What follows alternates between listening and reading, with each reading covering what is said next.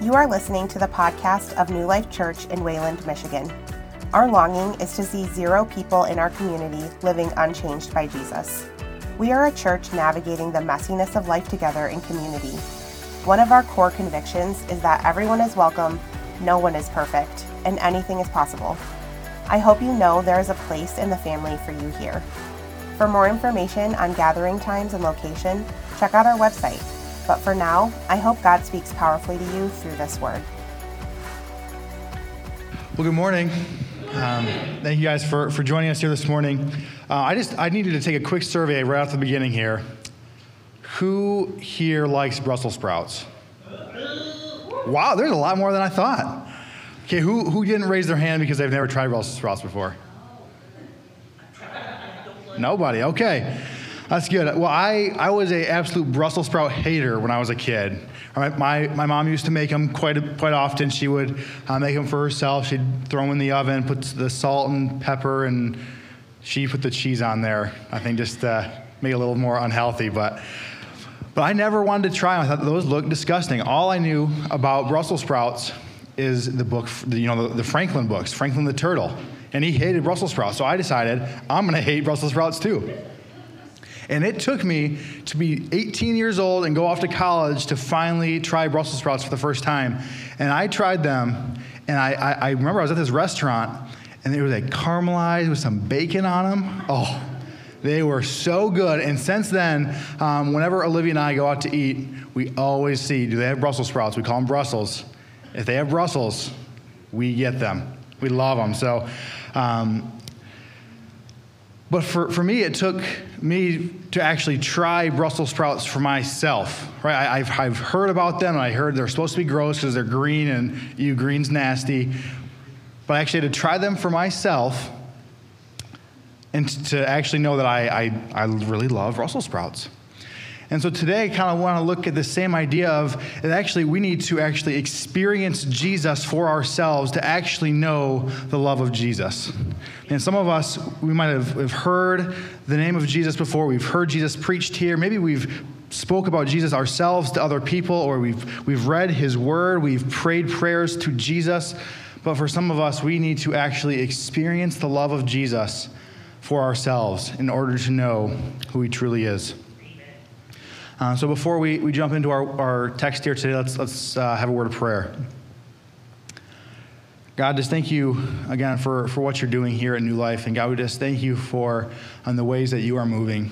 God, help us just to not be a church that just misses what you are doing, but a church that sees what you are doing and give you the glory and honor and praise for it. And God, we just pray today as we are in your word in John chapter 9, would you just speak to us through your word?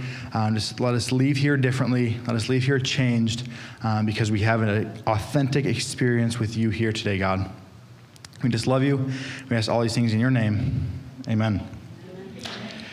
Amen. Well, if you have your Bibles, you can turn to John chapter 9. This is where we're going to be today. We'll start in John 9, 1 through 7. It says this: As he went along, he saw a blind man from birth. His disciples asked, "Rabbi, who sinned, this man or his parents, that he was born blind?" "Neither this man nor his parents sinned," said Jesus. "But this happened so that the works of God might be displayed in him. As long as it is day, we must do the works of him who sent me. Night is coming when no one can work. While I am in the world, I am the light of the world." After saying this, he spit on the ground, made some mud with saliva, and put it on the man's eyes. "Go," he told him, "wash in the pool of Siloam." This word means sent. So the man went and washed and came home seeing. So I just want to point out really quick here in our story that Jesus says that he is the light of the world. This is a common theme throughout the book of John. Jesus talks about himself as the light of the world quite often. And actually, this theme starts right in the first chapter, in John chapter 1, verses 4 through 5. It says this: "In him was life, and that life was the light of all mankind. The light shines in the darkness, and the darkness has not overcome it." See, Jesus is the person who moves people from their darkness into the light. He moves people from captivity into freedom, from pain to peace, from suffering to joy. Right? He brings them out of the darkness into the light. We see that all throughout the book of John. And we see, as we continue reading in this chapter today, we'll see that the blind man had this same experience. He got to actually experience Jesus moving him from darkness, like actual, like physical, I cannot see darkness, to light. And so as we get to think about this blind man throughout this story, there's also some other characters, some other people groups in our story here today. And they have a lot of barriers to experiencing Jesus. They have a lot of barriers to experiencing the light of the world that is Jesus. And so the first group of people that we see are the disciples. The disciples, they have a big barrier to experiencing Jesus, and that is that they are just asking all the wrong questions. Right? The first things the disciples ask is, Jesus, who sinned, this man or his parents? And so they're asking this question because during that time they would believe that if someone had some sort of physical ailment, somebody in their family line would have sinned. There would have been some major sin happening in their family line. And so they asked this question, who sinned, this man or his parents? And so they're asking this question. They're starting to try to get all theological and super heady, and they want to make faith super abstract. But what does Jesus do? He says, and he spits right in the dirt, and he touches his spit and makes mud and puts it on this man's eyes. Amen. See, so while the disciples are arguing and bickering over these theological questions, Jesus gets down to our level and uses this. He gets kind of nasty and gets down to the place where we're at. See, because Jesus is about getting down on our level so we can experience him for ourselves. He'll go down to any place. He'll become anything. See, Jesus was not afraid to do anything in order for people to experience himself. And I'll tell you, one of the best things for me was coming to a church like New Life with a pastor like Brad. I went to school at Indiana Wesleyan, and my time there, I studied ministry, and so I had a lot of conversations about theology and super heady stuff, and I met a lot of intellectual people who made faith very intelligent. And when I got here, and Brad was just so adamant about just, as important as those things are, we need to be able to get down and get messy with people, just like Jesus did. And so maybe for some of us, we are like the disciples and we're just asking the wrong questions. Maybe you're caught in this game of shifting blame every which way, just like the disciples did. Who sinned, this man or his parents? And maybe you're stuck pretending that everything in your life is perfect, so you don't want to get down and get messy and spit in the dirt and make mud with your saliva, just like Jesus did. And I'll tell you, that is a huge, huge barrier to experiencing Jesus for yourself if you're not willing to do what Jesus did. So that was the disciples. We'll keep reading here in John chapter 9, verses 8 through 13 to meet our next group of people. It says this: his neighbors and those who had formerly seen him begging asked, "Isn't this the same man who used to sit and beg?" Some claimed that he was. Others said, "No, he only looks like him." But he himself insisted, "I am the man." "How then were your eyes open?" they asked. He replied, "The man they called Jesus made some mud and put it on my eyes. He told me to go to Siloam and wash. So I went and washed, and then I could see." "Where is this man?" they asked. "I don't know," he said. They brought to the Pharisees the man who had been born blind. So in this passage, we get to meet the neighbors, right? The neighbors of the man who used to be blind but now can see.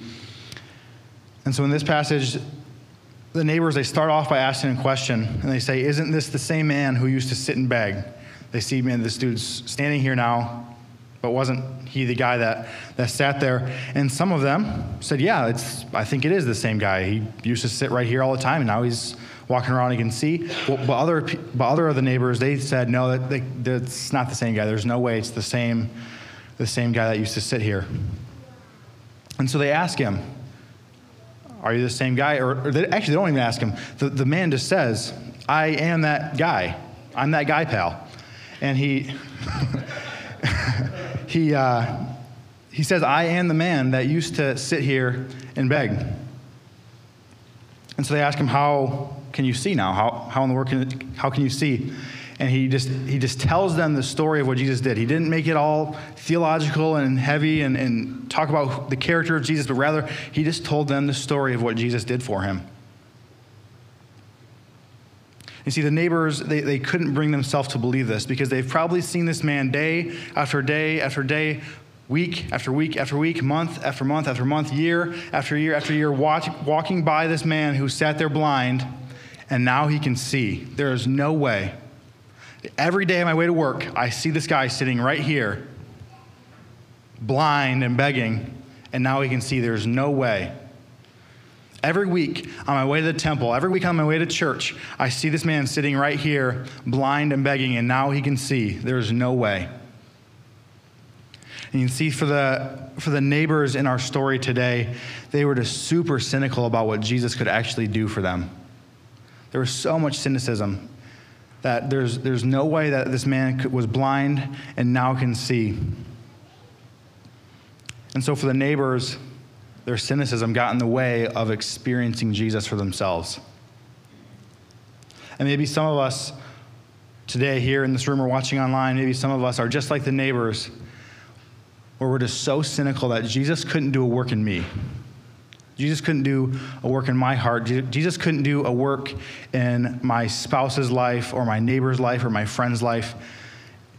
Jesus knows that, man, I messed up big last night. Jesus knows the sin that I've committed over the last week, month, year, lifetime. There's no way Jesus would change something in my life. There's no way Jesus would want me to experience him. There's no way Jesus would want me or my spouse to experience himself. My spouse is so messed up, there's no way Jesus would allow them to experience himself. Some of us are just so cynical that Jesus wouldn't do that for us. But man, I'm telling you, he will. We need to move from this posture of cynicism to a posture of expectancy. And it's super, super difficult to do this sometimes. But I think if we want to do that, the best thing to do are super, super simple. And one, maybe we just need to start reading our scriptures, right? We can look in John in the whole book of John and just see the ways in which Jesus lets people experience himself. Maybe for you this week, you need to open up the book of John and to start reading and to seeing the stories where Jesus is light in the darkness for people.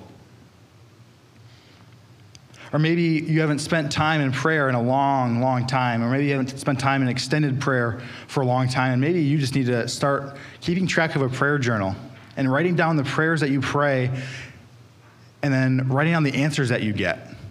And just get to see the ways in which you experience the light of the world, the ways you experience Jesus himself through your prayers. Or maybe some of us we just attend church super inconsistently. We just are here every once in a while. And maybe for you, you just need to make Sunday mornings a priority to be here every Sunday to be able to experience what we're experiencing right now and just be able to worship together with a group of believers and get to talk with groups of believers that are also chasing after Jesus and experience with Jesus. And you get to bounce ideas. I mean, how are you chasing after Jesus? How are you doing that? And how have you seen Jesus this week? I mean, I'll tell you what, that's going to shift a mindset for you from this place of cynicism to a place of expecting Jesus to do a work in you. Amen. And so that was the neighbors. They were super cynical. That was their issue. That was their barrier to experiencing Jesus. But we have another group of people that we'll look at here in John chapter 9, verse 14 through 16. It says this. Now the day on which Jesus has made the mud and opened the man's eyes with the Sabbath. Therefore the Pharisees, oh my goodness, let me just restart here. Now the day on which Jesus had made the mud and opened the man's eyes with the Sabbath. Therefore the Pharisees also asked him how he had received his sight. He put mud on my eyes, the man replied, and washed, and now I see. Some of the Pharisees said, this man is not from God, for he does not keep the Sabbath. So here we are meeting our third group of people in the text here. This is the Pharisees. See, the Pharisees, they ask this guy a question. They say, well, how can you see? How did you gain your sight? We've been told that you were blind, but you were brought to us, and here you are looking at us.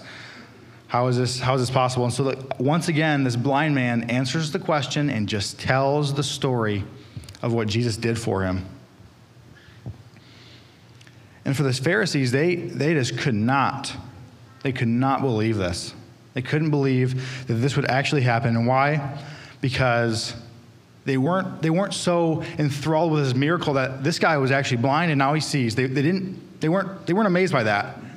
They were just so stuck in this idea that, well, he did it on the Sabbath, so it shouldn't really count. Right? They were so mad that there was a spiritual ritual that they had, this religious ritual. They couldn't get over the fact that there was a miracle that happened right in front of them. So the Pharisees, they missed out on experiencing Jesus because they were stuck in their religious traditions and they had to stick to their spiritual systems. If we are most concerned about keeping traditions, presenting as perfect, and staying away from the messy, we probably aren't following Jesus. Right? That's what the Pharisees did. This is exactly what the Pharisees did. They're probably not following Jesus. I mean, some of us in our church, and some of us just in the church in general, are so concerned about the traditions of the church that we miss out on experiencing Jesus. We miss out on where Jesus might be leading the church to next. My mom, she just started about a year ago playing pickleball.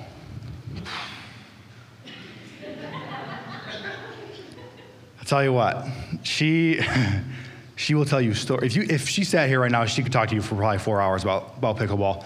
But she's taken it super seriously. She's gotten lessons, and she joined this club, and she plays 4 or 5 times a week, and so she loves pickleball. And I went and played with her a few times. And the first time I played with her, she got like super frustrated with me, because I guess what you're supposed to do is you're supposed to just kind of tap the ball right over the net. It's kind of like tennis. You tap the ball right over the net, and so then the other person taps it right back. So you don't want to get it too far over the net, because if you get it too high over the net, the next team just slams it on you. And being the young, athletic guy that I am, I decide, no, I'm not doing any of this little thinking. I'm just going to smack it as hard as I can every time I touch the ball.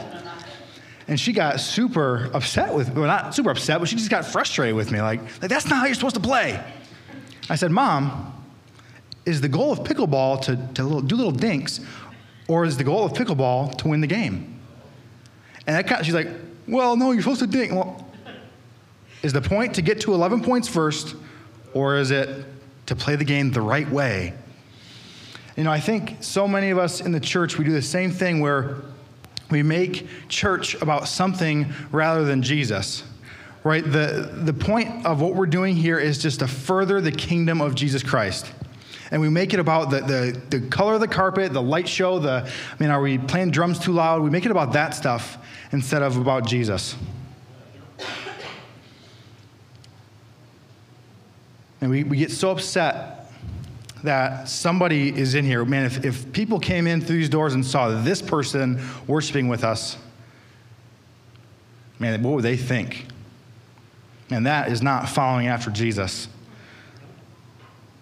We get so upset because the kids' ministry is too loud, and they're causing a ruckus back there, and we can't hear them. We can't hear them, or we can't hear what's going on in here. But man, what's going on back there is just as important as what's going on in here. We get super upset because someone sat in my seat today and I can't worship the same way because I'm not in my seat, where we put tables in the sanctuary. Man, that's not how church is supposed to be done. Man, that is so secondary compared to the mission of Jesus. And how about this one? Pastor reads out of the ESV instead of the KJV. Telling you. Newsflash, the Bible wasn't written in English. But either way, if the ESV helps transform somebody's life, what does it matter? What does it matter? And there are so many things that we can get upset with because it's a tradition instead of actually pursuing Jesus. So the Pharisees, they were more concerned about the traditions than they were about the miracle that happened in front of them. But while all these people, the disciples and the neighbor and the Pharisees, they're bickering and arguing and they can't seem to quite put the exclamation point on what happened. There's this guy, our main character in the story, the blind man, who gets to have an up close and personal and just experience with Jesus. And so let's take a quick look back through the progression for this man through this chapter. So in verse 11, he calls Jesus a man. So he says, the man they called Jesus put mud on my eyes, which I kind of thought back later and said, does this guy know how the mud was made? If he did, would the story be the same? But the man they called Jesus put mud on my eyes and I could see. All right, so he calls Jesus just a man. And then in verse 17, he calls Jesus a prophet. Right, so it's just some sort of spiritual figure, right? There's prophets in all the religions for the most part. He's just a prophet. He's a spiritual figure. And then in verse 33, the blind man calls Jesus a man of God. And so there's this progression where you see man, prophet, man of God. There's no way that Jesus could have performed this miracle without being sent from God. And then finally, in verses 35 through 37, we see the man accept Jesus as his Savior and worship him. So this progression of calling Jesus a man, just a man, that's all he was calling Jesus his Savior and worshiping him because he had this experience with Jesus. So super cool, right? This blind man gets to have this experience, and he moves from knowing about Jesus to having this deep, committed relationship with Jesus. Super, super cool, but let's not forget about those other three groups of people that we talked about and the barriers that they faced. And that a lot of us are probably facing these same barriers to experiencing Jesus today. So maybe you identify with the disciples. Maybe you identify with the disciples and you're asking all the wrong questions and you're making your faith super heady and knowledgeable and all you want to do is read your Bible so you can learn more and that's it. And maybe you're not willing to get down and get messy with people. For you need to get messy for people. You need to be able to step out of your comfort zone, step out of your safety net, and get down with people that are broken and hurting, and you need to do what Jesus did and get down for them. You need to look inside yourself, ask in your own heart, who in my life that I know, or maybe who in my life that I don't know, who would Jesus be spending time with? And then hang out with those people. Spend time with those people. Get messy with those people. Or maybe you don't identify with the disciples so much, but you identify with the neighbors. And you find yourself constantly just doubting what God could do. You're constantly doubting Jesus and how Jesus could actually transform your life. And for you, I would say you just need to pray for faith. You need to pray for bold faith that you would be able to experience Jesus, see what Jesus is doing in your life. And I have some friends who aren't Christians, and I've been able to share the gospel with them multiple times. And I remember the last time I shared the gospel with them, they pushed back and they said, well, why is there so many denominations, and why is the church so split, and the church has done this and that and this and that? And I was able to say, yeah, you're right. The church is very split, and there's a lot of things wrong with the church, but the church is made up of people, and we serve a God who's above all of this. There is a God that actually has done so much good throughout the years, and we can point to thing after thing after thing about what God has done in the people's lives in the church and outside of the church. And we get so caught up in the negative. We're so cynical like the neighbors were. We need to move to this place of expectancy, expecting and waiting to see what God is going to do next. And lastly, maybe you identify with the Pharisees. Maybe you just struggle with letting go of the things that we used to do, right? Letting go of what the church is supposed to look like, right? Letting go of how it's always been. In 1 Corinthians chapter 9, verse 22, Paul writes that he will become all things to all people so that they might believe in Jesus. And maybe for you, you just need to let go of what you personally like, your preference. Your preferences, your ideals about what the church is and how we're supposed to do evangelism and how we're supposed to do small groups, and say, God, where would you lead us? Where would you lead me to next? Even if it's uncomfortable, even if I don't want to, where would you lead me to next? And so if you're like the Pharisees, you need to be willing to sacrifice everything for Jesus. Everything you have, you need to be willing to sacrifice for Jesus. Man, I don't know which one of these hits home the most for you.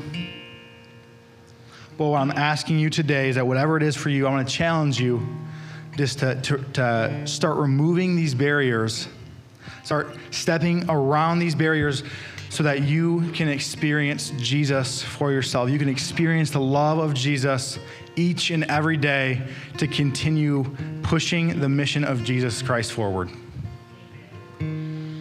So with that, let's pray as we close in our last song. God, just thank you again for who you are. And Jesus, thank you for being a God that is willing to come down to earth and spit in the mud and get messy with us. Thank you for being a God that is willing to become anything in order to reach us. And God, we pray today as we just think about the barriers that we put up to experiencing you. God, help us just to remove those barriers. Help us just to look straight forward and see you and find ways that we can experience you, Jesus. God, we pray that you would move in our hearts. We pray that you would change us, that you would allow us just to experience your love. God, we just love you so much. We can't wait to see what you're going to do in us. God, we just love you. We ask all these things in your name. Amen.